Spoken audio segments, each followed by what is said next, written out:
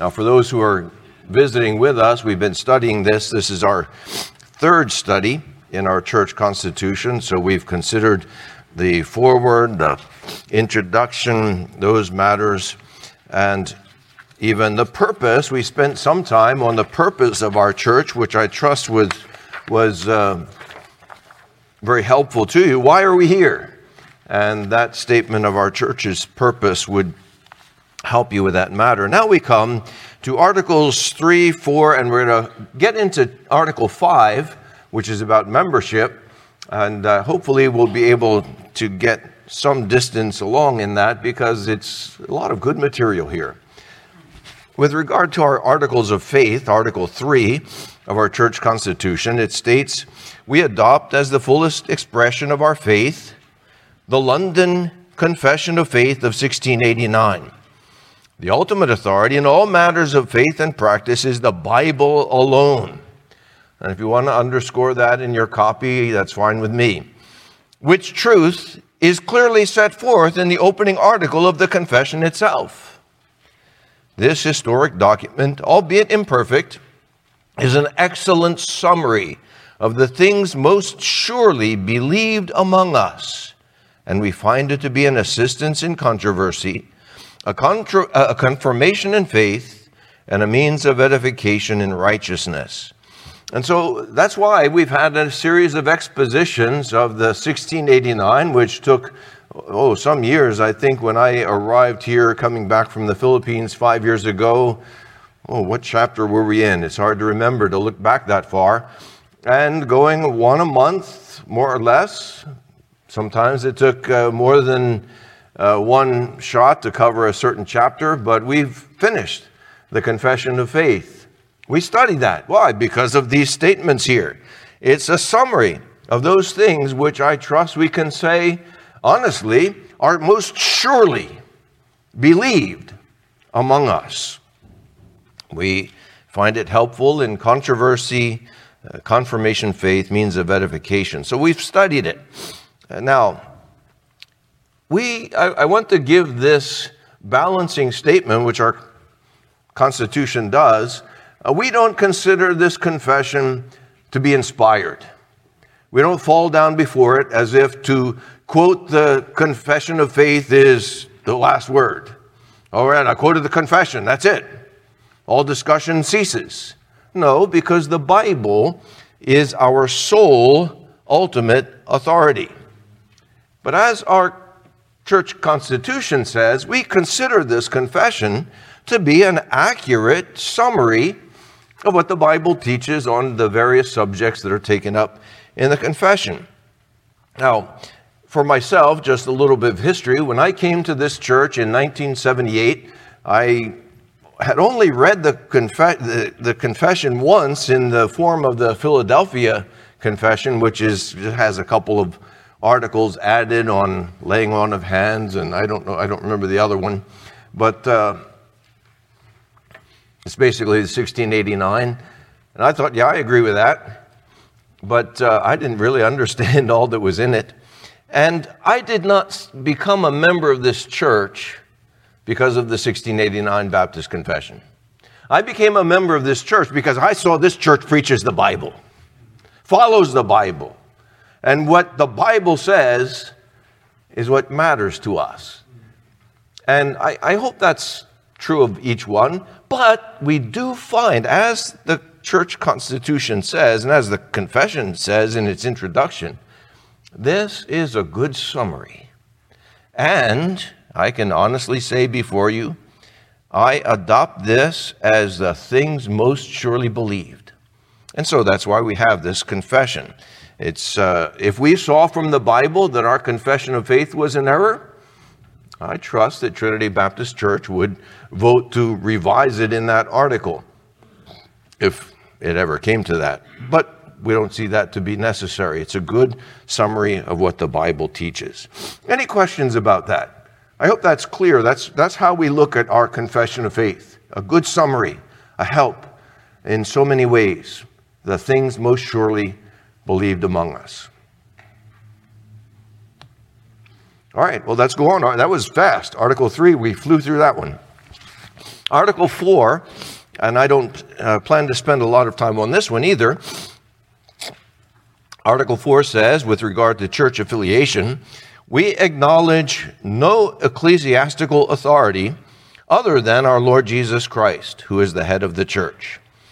And then it mentions Ephesians 5:23, Christ is the head of the church, he himself being the Savior of the body. And it goes on to say, and who directs the affairs of the church through elders chosen and ordained according to the precepts of Holy Scripture. And then there are other texts there. And these are the passages, Acts 14:21-23, 1 Timothy 3, Titus 1. These are the passages which demonstrate the selection of elders who are the leaders and rulers of the church. And then it goes on, the elders themselves at all times and in all their activities stand under the authority of not a synod, not a group of churches, not a denomination, but of Holy Scripture. And I want to say, again, as an elder of this church, we take this seriously. We want to lead this church in paths of righteousness which are delineated by what God says. And we want to follow the Scriptures in all of our decisions with regard to the life of the church. And even we have as an example or illustration, Acts 16:4 is mentioned here. Now while they were passing through the cities, they were delivering the decrees which had been decided upon by the apostles and elders who were in Jerusalem for them to observe. Now, we're not saying that the elders in Jerusalem then dictated to the other churches, but it was the apostles. That first church in Jerusalem was the home of the inspired apostles. And what they said then was regulative for all the churches that Paul and his companions are passing through coming out of this Jerusalem conference. What the apostles decreed, the churches were to observe. And we still do that. What the apostles decree that we have in our New Testaments, that's what we observe. And so just as they gave those decrees to the churches then, so we take those decrees and we obey them as well. And so, as Paul said to the Corinthians, thus I direct in all the churches, 1 Corinthians 7:17. We follow what was directed for all the churches. We don't do what we choose. It's not that the elders, sit there and do, rock, paper, scissors, and see what we're going to decide. We look into the Bible to see where we're going to go. All right, section 2. So that's with regard to the ultimate authority in our church. It's Christ ruling his church through the Scriptures. No other authority. But, section 2, we acknowledge that we're not the only church in the world. The church should cooperate with other like-minded churches in matters of mutual interest and concern. And then it quotes or refers to 2 Corinthians 8. That's the passage that deals with the collection for the poor saints in Jerusalem, a collection that was taken up by various churches. It wasn't just one church doing this thing, but churches cooperated in 2 Corinthians chapter 8. And so we too, we're not alone. We cooperate with other churches. We acknowledge our brethren in other churches, and we work together on certain things. And so we have other churches, for example, that support our missionaries. And we support other missionaries because we believe that this is something we can do together. And 1 Corinthians 16, 1 and 2, it says, refers to that verse or that passage in regard to this statement. We may seek the assistance and should seek the counsel of other churches. And so assistance, like the Jerusalem church asked for assistance when they had that need of famine, and other churches contributed, 1 Corinthians 16. And then this statement should seek the counsel. And then it mentions a couple of passages, Proverbs 11, multitude of counselors, 1 Thessalonians 2:14, you, brethren, became imitators of the churches of God in Christ that are in Judea. And that's, in a way, counsel by example. And you followed their example, what they were doing. They had the apostles there in Jerusalem, the churches in Judea. You followed their example. You took counsel from how they were handling their situations. Counsel by example. And then it goes on to say, counsel of other churches in matters of special importance and concern to us, but the decision of no other church, group of churches, or council shall ever be binding on this church. And then it refers to Acts 14, and that's where when Paul was traveling through on his return to various churches, after his first missionary journey, it says they appointed for them elders in every church. And the word for appointed is the classical Greek term of raising of hands, which was used for election, voting. And so they appointed elders according to the selection, not of a council, not of a bishopric, not of a synod, but that local church. And so this is the support for this statement that we have no other church dictating to us, whether it's regard to the selection of elders or any other matter. Even the giving to help churches, Paul in Philippians 4:15, the next verse that's related here, says, no other church shared with me in the matter of giving and receiving, but you alone, the church in Philippi. In other words, no one dictated to the churches, oh, you've got to support Paul. Here's your quota. Here's how much you have to give. No, the church in Philippi, of their own initiative, gave to support Paul.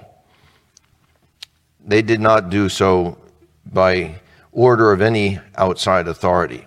And then it refers to the London Confession of Faith, which occasionally our church constitution will do. And that's 2615.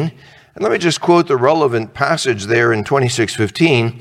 It talks about churches sending messengers, to a kind of a conference or assembly to talk about things. And it says, howbeit, these messengers assembled are not entrusted with any church power properly so called. In other words, when they gather, it's not a synod that can then make decisions that will affect all the churches.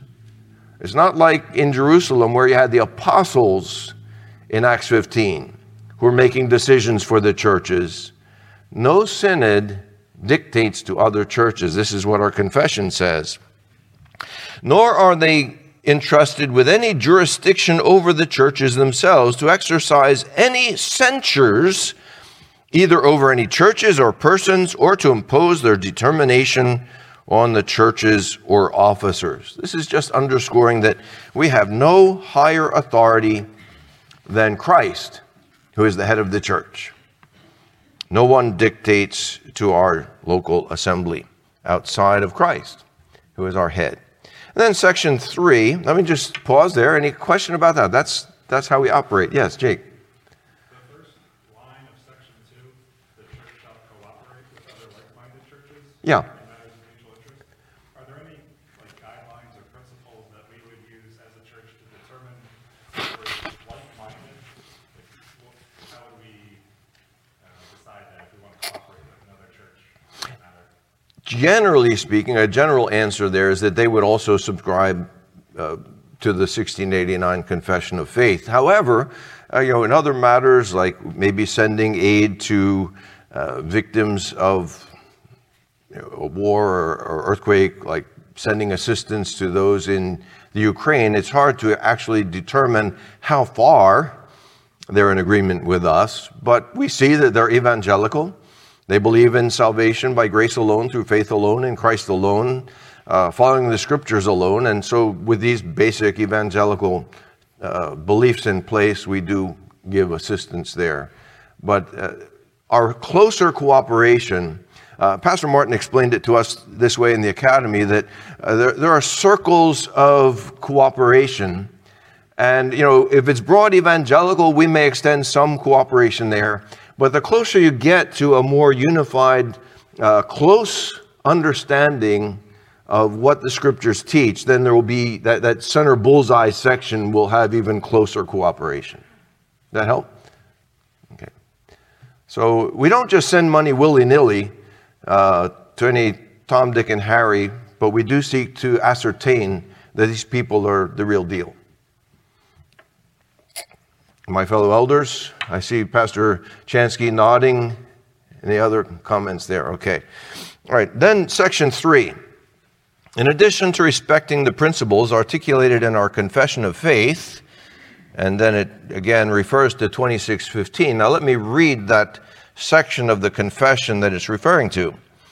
In cases of difficulties or differences, either in point of doctrine or administration, wherein either the churches in general are concerned, or any one church in their peace, union, and edification, or any member or members of any church are injured in or by any proceedings in censures not agreeable to truth and order, it is according to the mind of Christ that many churches holding communion together do by their messengers meet to consider and give their advice in or about that matter in difference, to be reported to all the churches concerned.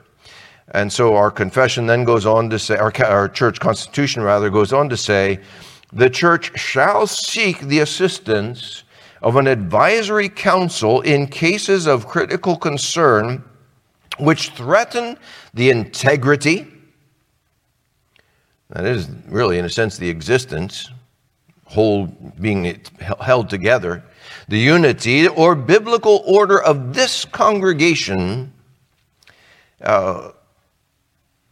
We may have this advisory council. And then it refers to Acts 15:2, where there was this discussion whether believing or converted Gentiles should be baptized and required to follow the Mosaic law. And so Paul and Barnabas said no. Other brethren apparently said yes. And so they determined to send Paul and Barnabas to Jerusalem. Now, this was an issue that would threaten the churches, not just one church. And so they did have this gathering in Jerusalem, but again, they had apostles there, not just elders.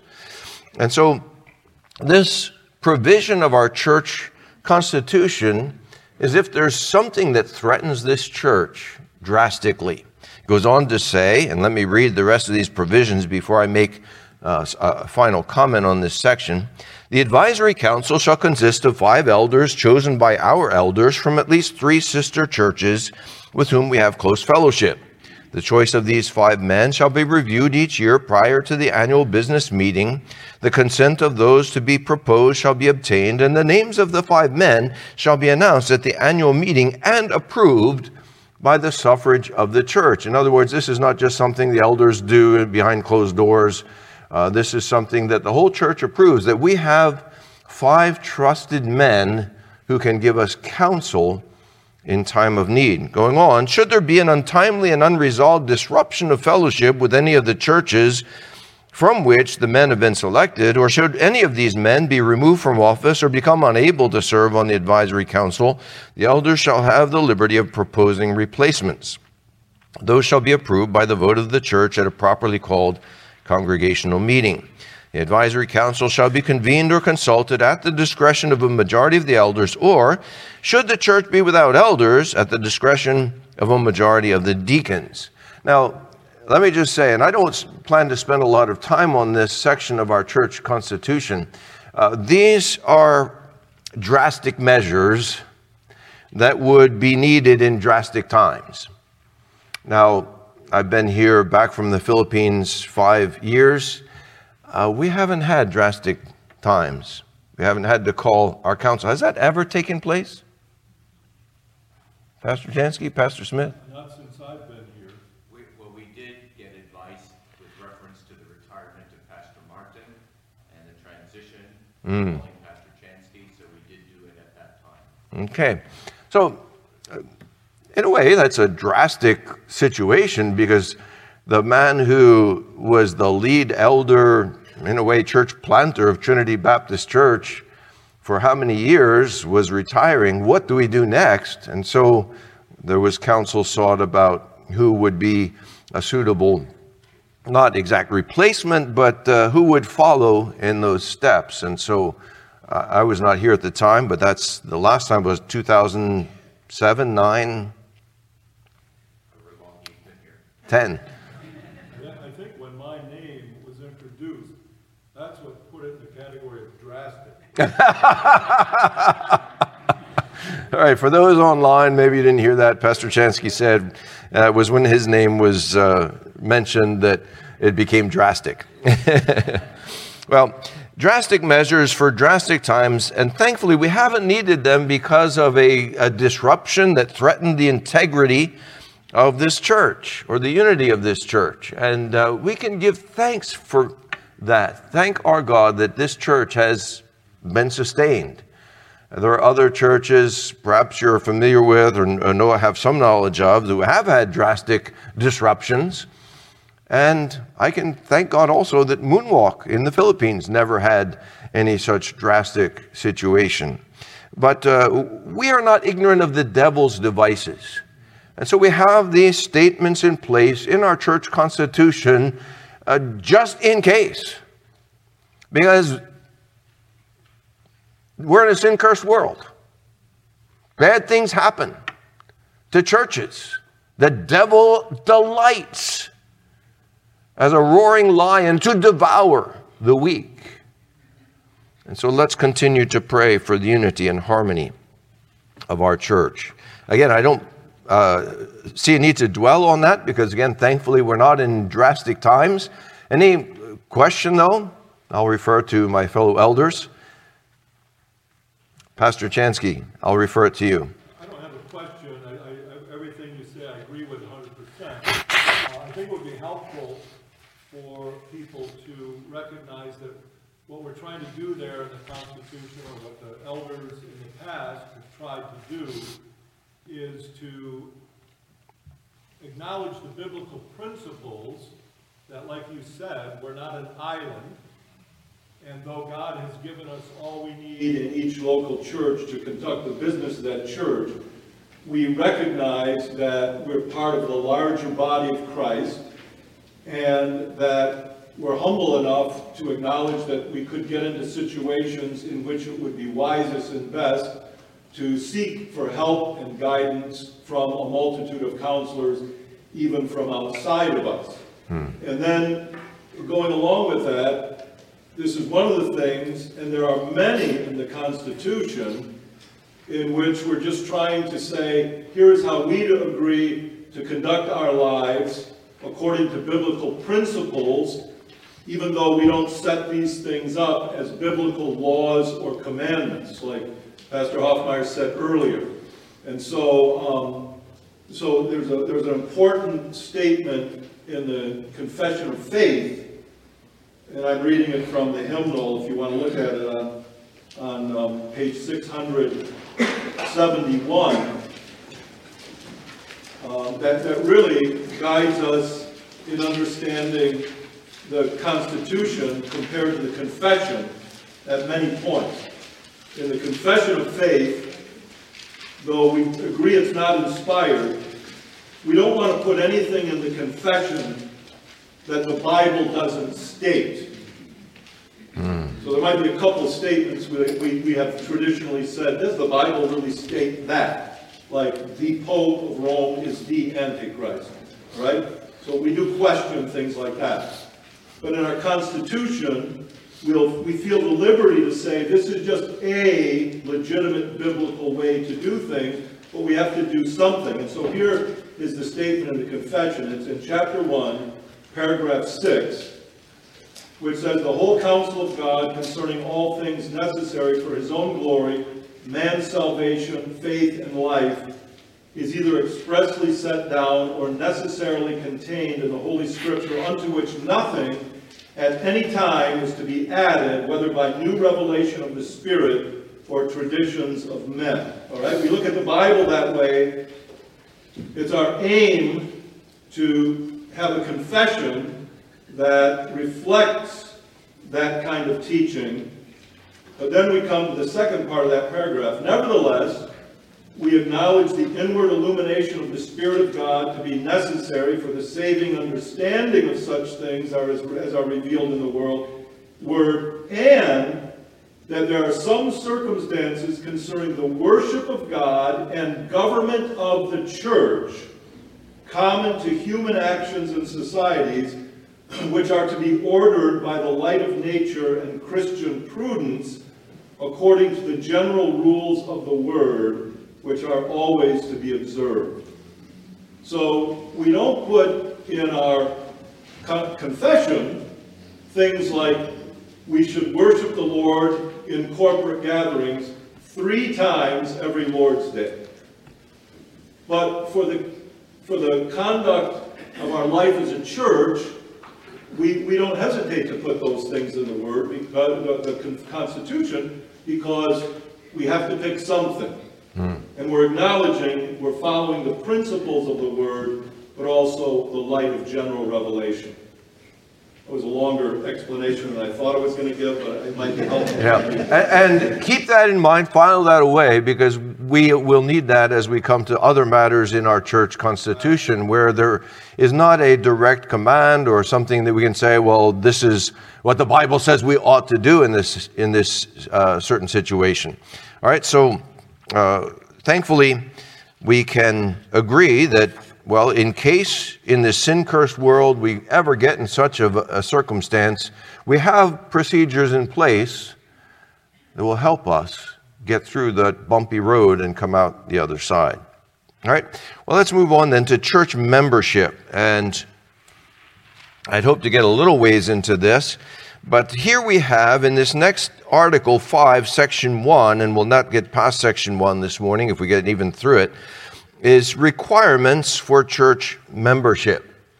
And I was blessed by reading through this material. This is you guys. This is what we want to see. This is what we look for in someone who is a member of Trinity Baptist Church. And for prospective members, we have 2 testimonies before you just now. This is what we're looking for. This is what we want to see in people who are going to join this church. What is it? Well, let me just say right up front, this is what the Bible describes a Christian to be. Nothing more, nothing less. Okay? All right, so let's look at what our church constitution says about requirements for church membership. All right, so get your fingers out. And I want you to list how many things there are. So you can, it's less than 10, so you have enough fingers. Any man or woman, then there's some verses, shall be eligible for membership in this church who professes repentance toward God and faith in our Lord Jesus Christ. Some more verses. Who manifests a life transformed by the power of Christ. Some more verses. And who is living that life consistent with the provisions of this Constitution set forth in Article 5, Section 4, Paragraph B, and subdivisions 1 through 5 thereof. No verses, but you'll get them when you come to those sections. Who has been baptized upon profession of faith. Some verses. Who expresses agreement with the confession and constitution of this church. Some verses. Who intends to give wholehearted support to its ministry. Some more references. And who is willing to submit to its government. Some more references. And discipline. How many did you come up with? How many fingers you got? Okay. 8? 7? Well, guess how many I got? I got 9. Okay. So let's look at my 9, and your 7 are going to be in there, or your 8. They're going to be included in my 9, so don't worry about it. Here are the basic requirements, what we're looking for in a member. First of all, any man or woman. Now, I think that's important in our day, because there's only 2 categories. All right? And we see this in the Bible. And let me just read, just to save time, these verses. Acts 5:14, and all the more believers in the Lord, multitudes of men and women were constantly added to their number. That's New American Standard. Men and women. Acts 8:3. But Saul began ravaging the church, entering house after house and dragging off men and women. He would put them in prison. So the church that Saul was persecuting was made up of men and women. Acts 8:12. But when they believed Philip preaching the good news about the kingdom of God and the name of Jesus Christ, they were being baptized, men and women alike. And so we acknowledge two categories, only two. And we welcome women as well as men. Now, I'm not sure why exactly the Holy Spirit underscored that at that time, but it was a very man-centered world back in the day. And this shows that women are equally members of the church. Male and female, saved by grace, members of Trinity Baptist Church. I don't think we have to hammer that, but it states it in our church constitution and has biblical warrant for doing so. All right, second thing, my number 2, who profess repentance toward God and faith in our Lord Jesus Christ. Repentance and faith, these are the gospel basics. These are the gospel commands. Repent and believe the gospel. This is what Jesus began to preach, Mark chapter 1. This was the beginning of his ministry. Repent and believe the gospel. And we find this in these references, and I think it's helpful that we go through these references. I said it was helpful to me when I prepared these studies, and I think it will be helpful for you, because how many of you, when you were asked to be members or you were applying for membership and you were asked to read the church constitution as well as the confession, did you really look up all the references? Maybe, maybe not. But I think it's worth doing. And so that's what we're going to do as we go through this study. Acts chapter 2, on the day of Pentecost. And, well, let me just summarize some of it. 37 to 42 is what's referred to there. But when they heard Peter at the day of Pentecost, it says they were pierced to the heart and said to Peter and the rest of the apostles, "Men, brethren, what shall we do?" And Peter said to them, "Repent, and let each of you be baptized in the name of Jesus Christ for the forgiveness of your sins, and you shall receive the gift of the Holy Spirit." So repentance is clearly commanded there. But then it says, let each of you be baptized in the name of Jesus Christ. What is assumed or implied in that statement? To be baptized in Jesus' name implies that your confidence is in Jesus. And it makes this explicit even further on in the passage. Verse 41, so then, those who had received his word were baptized. They received his word. In other words, when the gospel came to them, the word of God, they didn't say, I don't know, okay, that one I can check that one, but this one, I'm not so sure about that. They believed his word, and what was his word? If you look at Peter's sermon on the day of Pentecost, the bottom line is, this Jesus whom you crucified, God made both Lord and Christ. And they received that. These are Jews who had crucified him.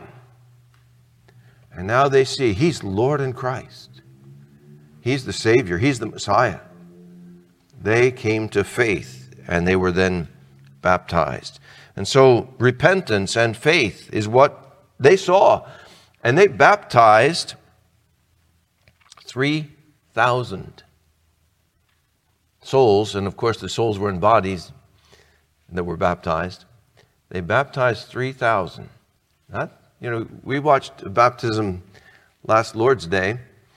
3 persons. How long did that take? That was a few minutes. Imagine 3,000. They were busy. I guess maybe all the apostles were in on the action there and went down in the river, wherever they did it there in Jerusalem at the day of Pentecost. But that was, wouldn't that be wonderful? God is still on his throne, and his arm is not short, and he still saves. And we can pray that God would pour out his Spirit again. Acts 5:14. And we read that above, all the more believers in the Lord were added to their number. Believers. Acts 8:12, we read that above. They believed Philip preaching the good news. They believed. That's faith. Acts 16:30-34. And this is the Philippian jailer. After he brought them out, he said, "Sirs, what must I do to be saved?" And they said, "Believe in the Lord Jesus, and you shall be saved, you and your household." And they spoke the word of the Lord to him together with all who were in his house. And he took them that very hour of the night and washed their wounds. And immediately he was baptized, he and all his household. And he brought them into his house and set food before them and rejoiced greatly, having believed in God with his whole household. All right, so believe in the Lord Jesus, and you shall be saved. And they believed. Now, repentance is implied because, as I believe it's John Murray puts it, these are like Siamese twins. They're two sides of the coin. You can't have one without the other. Because repentance is turning away from sin, and faith is turning to God. And you do one, you're going to do the other. You can't turn away from sin without turning to Christ. And you can't turn to Christ without turning away from sin. And so it says, when it says they believed, it implies they repented. And when it says they repented, it implies they believed, because they're reciprocal actions. They go together. All right, so one more passage. Paul's preaching in Ephesus. He tells the elders there in Acts chapter 20, verse 20 and 21, "You know how I did not shrink from declaring to you anything that was profitable, and teaching you publicly and from house to house, solemnly testifying to both Jews and Greeks of repentance toward God and faith in our Lord Jesus Christ." You know, this is what my gospel preaching included. You have to repent. You repent from sin toward God. In other words, your repentance is also God-centered. And you believe in the Lord Jesus for the pardon of that sin. And then, so that's why in interviewing people for church membership, men and women alike, we ask questions, because we want to make sure they understand the gospel and have responded to it in the only appropriate way, turning from their sin and trusting in their Savior. Not just that they think hypothetically, well, Jesus came to save. Jesus came to save me from my sin. We want to ascertain this, and so we ask questions to hear from each individual that they have indeed repented and trusted in Christ. But then thirdly, my number 3 is who manifests a life transformed by the power of Christ. And here we have several references. 1 Corinthians 1 and 2 with 6:11.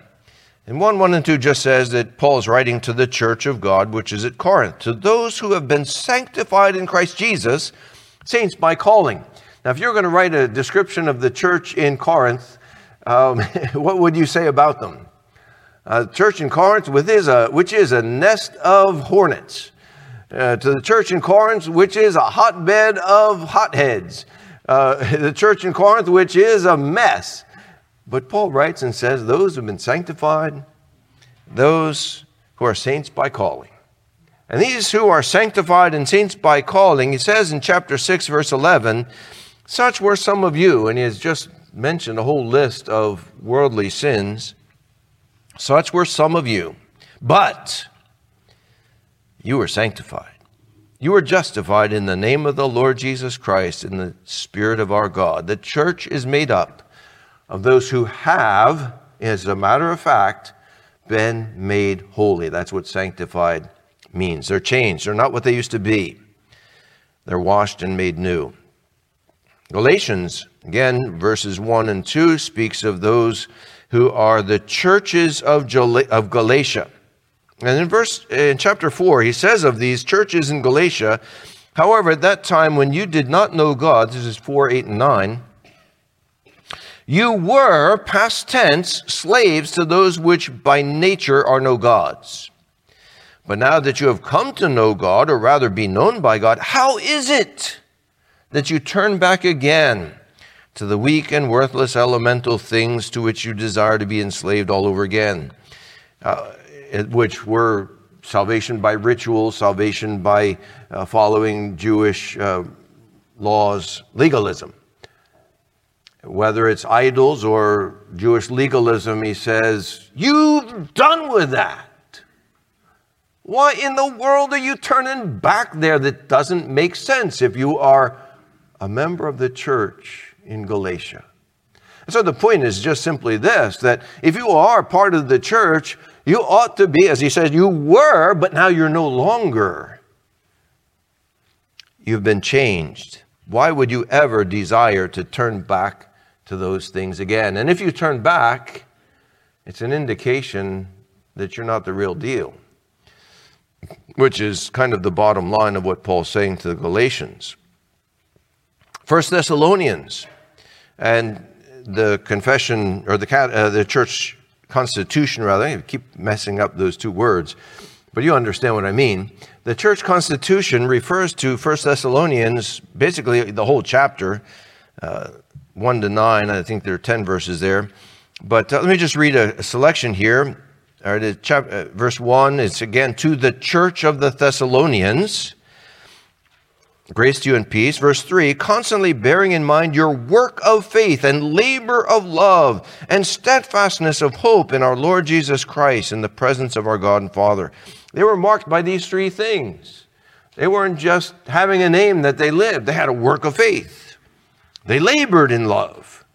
And they kept faithful in their hope. Verse 5, the gospel did not come to you in word only, but in power in the Holy Spirit with full conviction. In other words, it's evident that this isn't just saying, oh yeah, I want to join you, I want to just be numbered with you and do my own thing. No. They had full conviction. Verse 9, they themselves report about us what kind of reception we had with you. In other words, how they received Paul was indicative of a changed life. How they received God's servant showed that something was different about them. And how you turned to God from idols to serve a living and true God. This church in Thessalonica was made up of those who were radically changed. That's the point. And Paul said, I know, brethren, beloved of God, his choice of you. I know you're elect. How do you know they were elect? Because they manifested a changed life. And so he didn't know they were elect before they were saved, but he knew they were elect after they were saved, and they were evidently saved. All right, so that's number 3, manifest a life transformed by the power of Christ. I'm checking my time. Okay, number 4, let's go on. And who is living that life consistent with the provisions of this Constitution set forth in Article 5, Section 4, Paragraph B, subdivisions 1 through 5 thereof. Sounds like legalese, but it's not. So you look ahead in the confession. You don't have it there. I'm sorry, we didn't print that page quite yet. But we're not going to take time because we're going to get to those sections, all right? We'll get there. But I want to just mention the headings because these 5 things delineate the basics of Christian living. This is what we expect, that you're going to live like a Christian. That's not legalism. That's just saying, this is what a Christian is. This is how a Christian lives. And we want to see this in you. And it would be good, and it was helpful to me just to read those sections over and see, well, what's basic Christian living? What does it look like? What should I look like in my daily life? And so I'd encourage you to look these over from time to time. And I remember when our church in the Philippines constituted 35 years ago, I still remember it very vividly, that we had provisions, not as detailed perhaps, but similar provisions about what a Christian life looks like, how we ought to conduct ourselves. And one member who was feeling somewhat overwhelmed by all of these statements of how a Christian ought to live, was like, I don't know if I can do this. And then he realized it's all by the grace of God. Ephesians chapter 3, which is I think a good verse to remember in such a time when you're feeling overwhelmed, Ephesians 3:20-21, now to him who is able to do exceeding abundantly beyond all that we ask or think, according to the power that works within us. To him be the glory in the church and in Christ Jesus to all generations forever and ever. Amen. His power is working within us. If it's just my power, yeah, it's overwhelming. I can't do this. I can't live like this. But don't ever forget, when you're confronted with these things and how a Christian ought to live, Father, help me. Will he? The power that works within us. For what purpose? To his glory in the church forever and ever. And you can plead on that power for his glory's sake.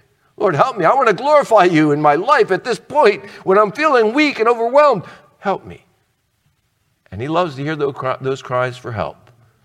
And he is quick to answer. What are those things in paragraph B, sections 1-5? Well, let me just read the headings. All right, number one.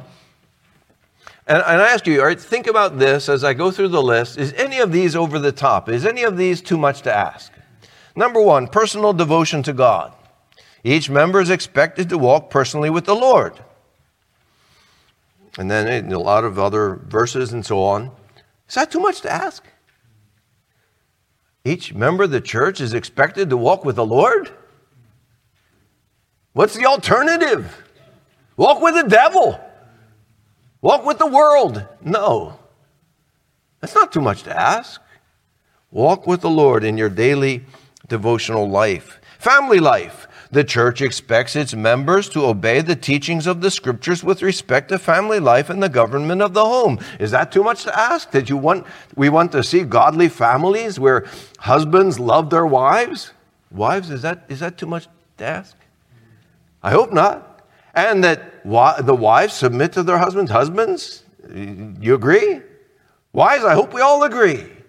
And that we raise our children in the nurture, the admonition of the Lord. Amen. Of course.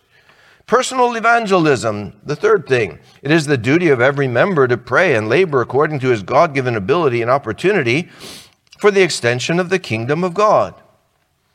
You know, if it's all just up to us elders to see people saved, we've got an army. And you all go to places we're never going to get. And your testimony at work, in your neighborhood, in the shops where you go, this is a light to our dark state of New Jersey. Let your light shine. Don't hide it under a bushel. Fourthly, Christian liberty. Each member is required to render in his daily life loyal obedience to all the moral precepts established in the Word of God. In other words, we do have a limit to our liberty. That's the Word of God. And furthermore, it goes on to say, and that's a whole other topic, that we use our liberty where things are not forbidden to avoid causing stumbling either to believers or a hindrance to unbelievers in coming to Christ. And we avoid harming our own souls by things indulged in that may be lawful but not helpful. Christian liberty. And lastly, separation from the world. God never intended the glorious blessing of Christian liberty, which his people enjoy, to become an excuse and covering for worldliness. And then the Constitution goes on in some detail even to delineate some of the common expressions of worldliness in our day. And I believe this was probably one of the things that was added in a more recent revision of the Constitution, because it delineates all of this present day confusion with regard to gender and so on and relationships, to state that we're not going there. You're not going to see a rainbow flag outside of Trinity Baptist Church. We do not conform to the world, but we follow the Lord Jesus Christ. So these are the 5 things there in that section that we expect people to manifest a Christian testimony. Is that too much to ask?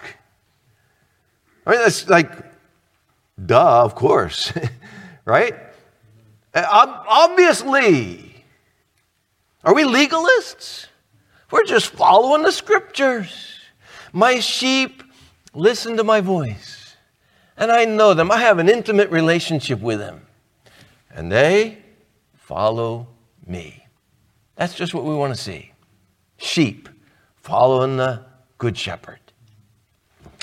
All right. Now, one more thing that we'll cover this morning, and that is baptism. Who has been baptized, so this is my number 5, who has been baptized upon profession of faith. And there are a lot of verses there. The Great Commission, Matthew 28, going therefore, make disciples of all the nations, baptizing them. You don't make them disciples by baptizing them, which is, I believe, what Roman Catholic Church teaches, that you make disciples by baptizing them. Get a little water on a baby, and he's a disciple. And that's not how we take this passage. It's not how Jesus intended it to be taken. You make disciples, those who are then followers of the Good Shepherd, and those are the ones you baptize. And those are the ones you teach to obey everything he commanded. And so, the Great Commission. John 4, when the Lord Jesus knew that the Pharisees had heard that Jesus was making and baptizing more disciples than John, although Jesus himself was not baptizing, but his disciples were. So making disciples and then baptizing them. It doesn't say making disciples by baptizing them, making disciples and then baptizing them. Acts 2:41, those who received his word were baptized. No others were baptized except those who received his word. And I would challenge anybody to find anybody baptized there who did not receive the word.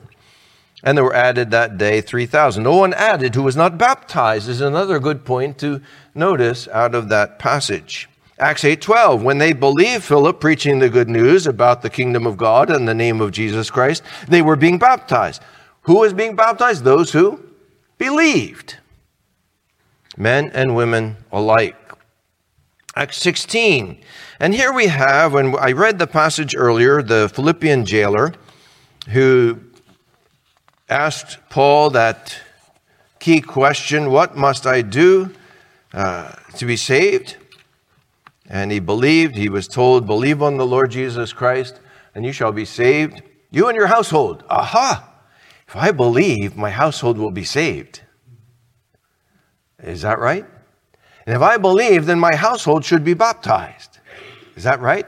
Now, some conclude, here we have one of those cases of a household baptism. And we'll end with this quick study of the household baptism in Acts chapter 16. Now, what do you see in the passage? So it would be helpful to have your Bibles open, Acts 16.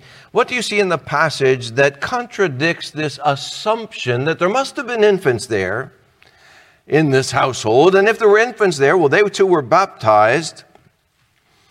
They were included.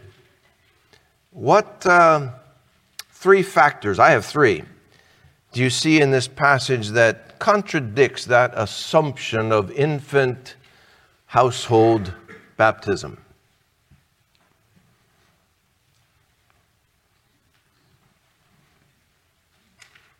Yes. All right, they had to believe. Look, well, that's the explicit statement.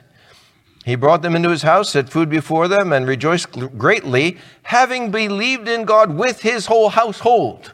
That's explicit. That really should nail it. So the whole household believed. And that's why they were baptized. What else? There are a couple other factors, though, that indicate that those who believed here were not babies. Of course, you ask a baby, he's not going to answer. Yes, Jake. He spoke the word to them. Now, what time of day is this? After midnight. Okay? So it's after Paul took them, or the jailer took them and washed their wounds. Right? So it's maybe 1 a.m. after the earthquake, after all this goes on. And so, moms, You're going to wake your baby to sit him down in front of Paul to have Paul preach to him at 1 a.m. Not going to happen, right? Leave Junior be. And what else happens then at 1 a.m.?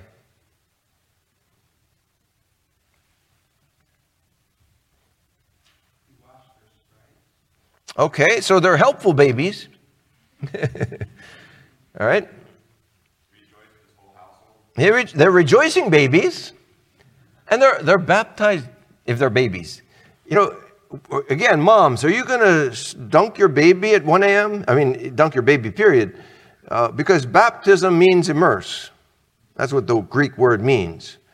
And Greeks know that. Romans don't, but Greeks do. Anyway, these three factors, they all listen to the word. Infants wouldn't understand what, even if they listened. They're all awake after midnight, and they were all believing. And so it's believers who are baptized. So that's what we expect for someone to join this church, that just as we see the pattern in the book of Acts. One more text before we close in prayer. Acts 18:8, and Crispus, the leader of the synagogue, believed in the Lord with all his household. Right? Again, the whole household believed. And many of the Corinthians, when they heard, were believing and being baptized. And so that's the fifth thing that we see in this paragraph. Basic Christian life. What we expect of someone who's going to be a member of Trinity Baptist Church. All right, so that's what our church confession, church constitution, I'll get it right, says. That's what we do. That's what you all do. And I hope there are no objections. And it's helpful to see this is what I ought to be doing as a Christian. How I ought to live to the glory of God. Not for my name, not for my ease, but for His honor, as I bear this light to let it shine in this wicked and perverse generation in which we live. Well, let's close in prayer then and ask that God would help us each to follow these basics of how a Christian ought to live in this world. Let's pray. Father, we do thank you for guiding the man who put together this church constitution some years back, and even with the revisions that were made, we see how we ought to live as Christians, how we ought to conduct ourselves in this wicked, perverse generation. And we ask that you would so work in the lives of each of us, in each life, that our light would shine brightly, and all the more as the darkness grows around us. Oh, may it be that people would ask us even to give an account of the hope that's in us. And we would have many gospel opportunities, even as we saw that this is something we ought to be doing, to take advantage of those opportunities you give us to make your glory known in this world. We ask in Jesus' name, amen.